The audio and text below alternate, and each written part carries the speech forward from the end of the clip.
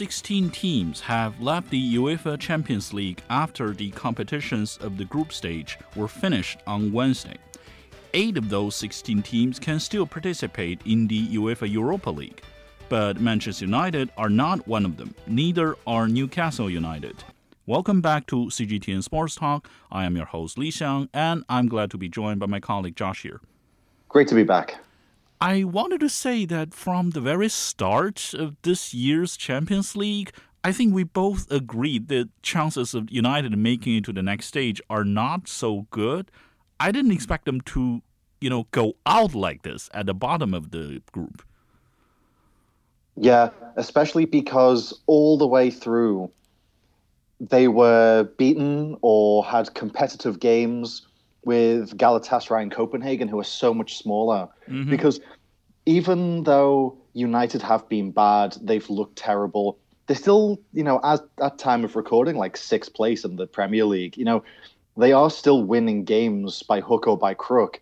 And you did just assume that just a moment of brilliance or the individual skill of a Bruno Fernandes or someone would carry them through against these smaller teams, one of which in Galatasaray is kind of like a smaller version of PSG, a lot of mercenaries, famous names, not necessarily known for its cohesion. And Copenhagen are just a very small side in general.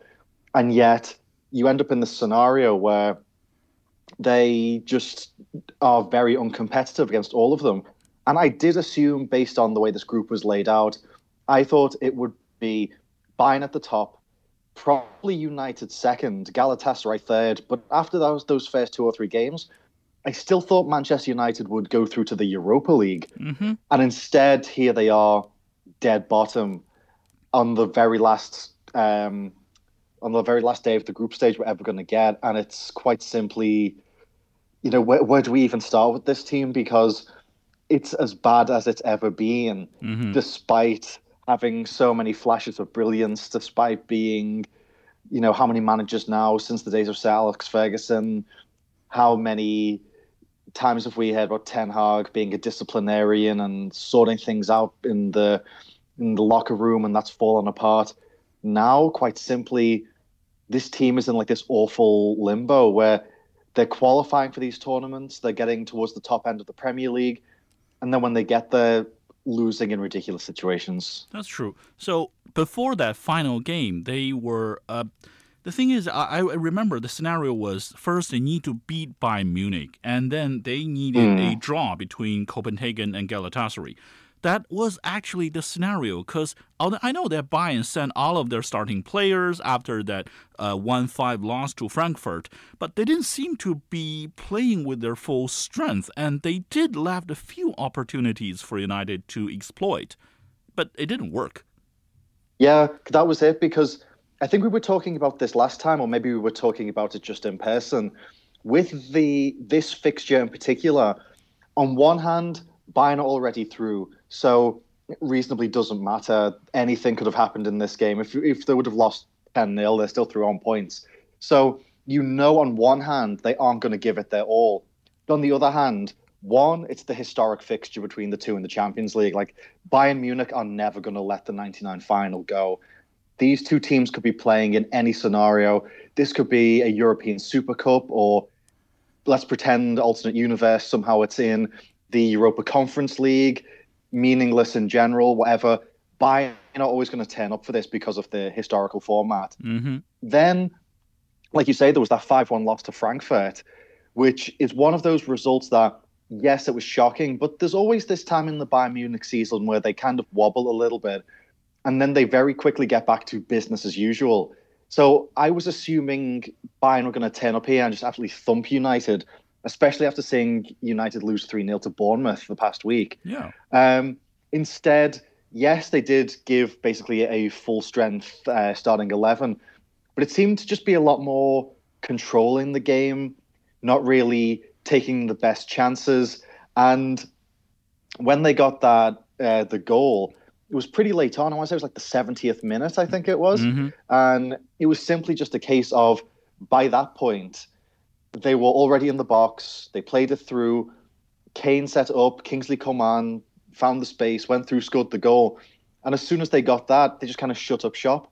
it was very much a case of perhaps if they were coming with the chip on their shoulder, perhaps Tuchel told them to be careful after the loss. Perhaps Tuchel told them not to get too emotional. Or perhaps it was a case that they were already through. They didn't need to be emotional or try too hard. But either way, this was a full-strength Bayern playing at half-strength, and United still offered absolutely nothing. That's true. I mean, United, they scored 12 goals. It was exactly as many as Bayern did, and Bayern were on the top. And they allowed 15 goals, the most in this Champions League. I think it's also the most by any Premier League club. So what was that? I mean, remember last season there was this very short and small rejuvenation of United because they have solid and tough defense. After so many investments during the off-season, that defense was gone? Well, that's the ongoing mystery of this team. It's the last time we spoke about this, I was telling you I thought Rasmus Højlund had a very bright future. Yeah. Since then, he scored no goals, had no assists, and he started in this game and was just completely absent. Like, Dayot Upamecano was basically the main reason for let's say, at least 3 of the 5 goals they shipped last time out. But him and Kim just ran rings around him. He basically barely got a touch. The wingers, the wingbacks, I mean, completely shut down Antony. And then with Garnacho, I don't know if it's a case of the goal against Everton that went to his head, or if, like the rest of the team, he just plays as a mercenary out there on his own. But he was just trying to play on his own without bringing anyone else in. And that's fine when you have a moment of brilliance. But when you don't, you just can't really do anything. And as well as that, remember the last game they had? It was like basically 4-1, I think it was. And then then United came back into it and then did 4-3. When the opportunities are there, Manchester United have been able to take them in the past. And this time it wasn't a case of being able to take them. It was a case of they needed to take them. And they simply didn't, simply couldn't. Shut down very simply. It just quickly going through the rest of the players, like Sofian Amrabat, I don't know how he's in this starting team. Like, there is this belief, at least there used to be, that to get into the United team, you had to be kind of like an all-star. And even then, Alex Ferguson or someone would sort you out and make sure you played to the best of your abilities. Sofian Amrabat and Scott McTominay as that 2 in the midfield. McTominay plays in midfield, but you can tell he's got an eye for goal, and he's willing to just give up his position if he sees space. Yeah. So the entire right side, you can just leaves acres basically if he thinks he can get something. And Amrabat, he got a yellow, but all he seems to do are cynical fouls, which is a complete waste of a midfield. And that's the thing which I'm kind of the topic, I guess, to sum up this game. Is because of the position of Bayern already qualified, because of them kind of weakened coming in, you can't really tell if they couldn't get anything going or if they didn't want to. But just the United side, who needed to get things going, just couldn't do anything. It was a real flat performance. That's true. I think it's very ironic that because all of this happened under the manager Erik ten Hag, who was supposed to be disciplinary. Apparently, whatever he was trying to taught his players about discipline, they didn't learn. And the close game, actually, to me, it went down so dramatically after Copenhagen scored that goal. It's like United players suddenly lost their hope. Their motivation was like, yeah, whatever is going to happen, even if we win, we're not going to make it out of the group. And then there was the Bayern goal. This whole club is like what you said. They don't know, or they know, but they don't care about their positions. They don't care about their duties. Everyone is not working for himself, but definitely not working for the whole team. They're not looking at the whole picture. They're all a bunch of mercenaries now. Yeah, definitely. And like just slightly related to that, a news story I was seeing before this is people basically putting out there that there was that time when Harry Kane was meant to be going to United. Yeah. And he chose Bayern Munich instead. And he's playing with a smile on his face. He looks happy to be out there. There was that weird moment where he kind of squared up to Garnacho. The ball went out of play and he kind of followed him and just like stared him down, and they had to be separated. But besides for that, I think Harry Kane is looking at this squad that he plays in, looking at the squad he could have been part of, and thinking to himself that he really dodged a bullet. I think so. So, to me, I think 16, or let's just say most of the traditional powerhouses, I think made it to the next stage. But the group of death, Group F, there are 4 of them. I would say that I won't be surprised if any of them advances or gets knocked out. But still, this whole process and also the results of the 2 final games were kind of quirky to me. Like, I don't know how they came to this end. Like, Newcastle United having nothing more to play, and AC Milan beat them, and also PSG actually going forward as the second place. This is also weird. Yeah, of all the groups that we've had, like, I try and watch as many games as I can, but Group F was the one where I felt like I had to see every single game because it was so close from the very start. And for it to end in that configuration, like, I never ever would have guessed it. Like, to be honest, based on what I've seen of them in the Bundesliga, I almost assumed Dortmund would go out. Mm-hmm. And instead, there they are on the top with 11 points. Somehow, they've been the most consistent team of the group. Yeah. When in their league play, they're up and down every single week. And Newcastle not even getting to the Europa League, which, I mean, the end of that game, in general, I think that was not necessarily a bad game for Newcastle, but just a sign of their limitations. Because compared to that first game where there was so much energy and St. James's Park was just going absolutely crazy for it, this time around, they just looked tired, just looked slow, just looked completely flat out of ideas. Like, the goal that they scored, basically just on the first half hour by Joelinton, up until that point, all they'd done was basically storm up the pitch, get the ball to Anthony Gordon, and then Gordon will pass it along to Almiron or Wilson or someone, and then they will take a shot, and it was just going the exact same way. It goes up the left, crosses across to the right, at which point someone, be it Teo Hernandez or even be it Mike Mignano, someone would save it or even deflect it because they kind of knew it was coming. And then when it went the other way when it went to the goal for Joelinton, it was, I believe it was Gordon to Wilson, Wilson to Miley, and Miley went back because everyone had ran across the pitch. All the Milan defenders ran across the pitch, left time, left space. He took it pretty cleanly, almost like a half volley, scored the goal. So just that little bit of creativity sorted them out. But it was almost like they were so tired that they didn't have the mental capacity for it or didn't have the energy, whatever it was. And it was that which ended up backfiring on them in the second half, which is really quite weird because this Milan side, like, it's not very mobile. Like, you have Giroud up front, who at this age is just on his own. I wouldn't say Ruben Loftus-Cheek or Christian Pulisic are particularly amazing. So if you just, like, box in Rafael Leao with, like, double coverage or something, you should basically prevent the ball from moving. And instead, you just have these two pretty simple, pretty slow teams just, like, running back and forth for the entire game. And then, quite simply, with the Christian Pulisic goal, it was the same thing. They, instead of just running right through the middle and trying to blast it, they passed it around the edge and scored, while Newcastle was simply too slow. And the same thing happened, actually, with the Samuel Chukwueze goal. I was thinking to myself, okay, it's 1-1, it's a draw. At the very, very least, like, shut the game down, shut up shop. You have your point. You're going to be going to the Europa League. Milan are going home. But instead, they were still just trying to go end to end, which is what they've been doing the entire game. Yeah. Not without the legs to do it, without the creativity to do it. Left so much space. Like, when, I forget who it was who burst through, might be Musa, I think, should have just, or Luka Jovic, perhaps, at that point.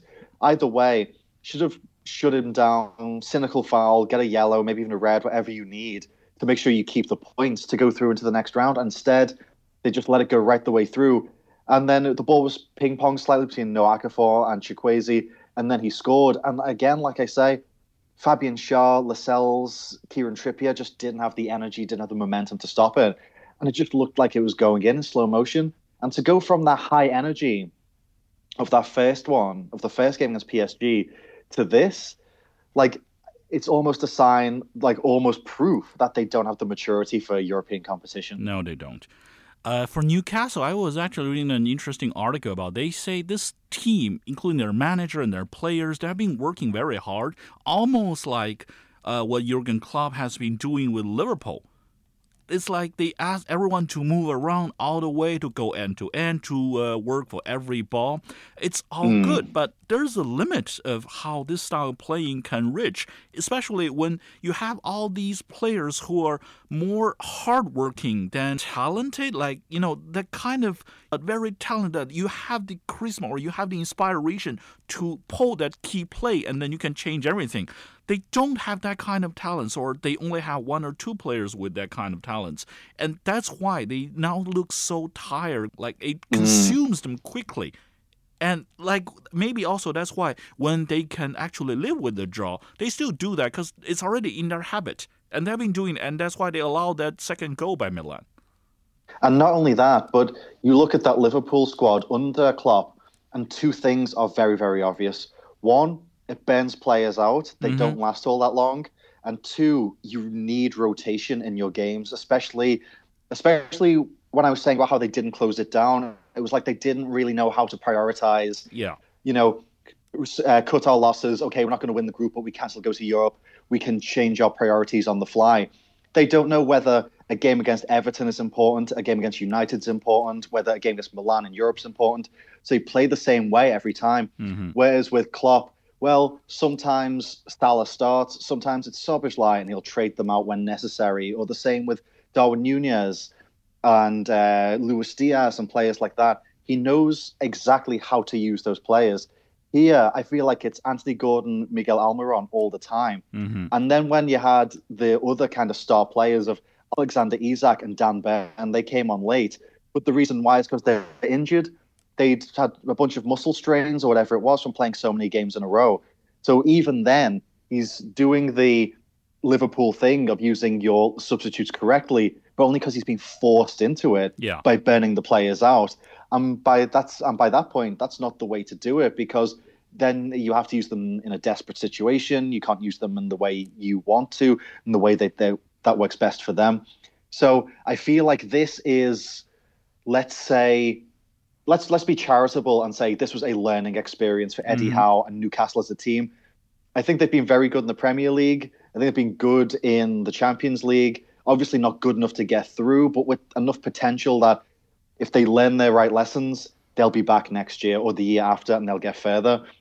But if you learn your lessons the hard way, as they've done here, you end up bottom of a group that you probably could have won. That's true. But again, this is their their first European Champions League trip in more than 20 years? So at least, yeah. It's not good enough, but it's a good enough lesson, like you said. So now I think they have a clear targets of whatever kind of players they need to buy and how many of them they need to buy to, let's just say, grow more competitive, I guess. Yeah, but that's it. Like, as it stands, I feel like this, I wouldn't say it's like a top-level team, because you still have a bunch of guys in there like Dan Burn who've been there since before the buyout. It's not an entirely brand new team. But what I will say is that going forward, they will know that they will need enough players to rotate. That's going to be the thing. I don't know necessarily in terms of if they're going to find particular players, like going back to what we were saying about Liverpool, like a Darwin Núñez type and a Szoboszlai type, a guy who's high energy, a guy who's a bit more clinical, mix and match where necessary. Or quite simply, if they're going to be in a position where they're like, okay, well, if we're going to have these high-paced attacking wingers in Gordon and Almiron, we're going to need a lot more than just Alexander Isak to back them up, especially when we need him to be our centre forward at different times. So I think that in the upcoming transfer window, they are going to have to splash the cash a bit and get players in, but maybe not like a superstar, but a few talented players who are up and coming in the smaller leagues. That's true. And I think so much for today. Thank you for listening. Hopefully we'll be hearing from you guys very soon next week. See ya. Speak to you then. Bye-bye.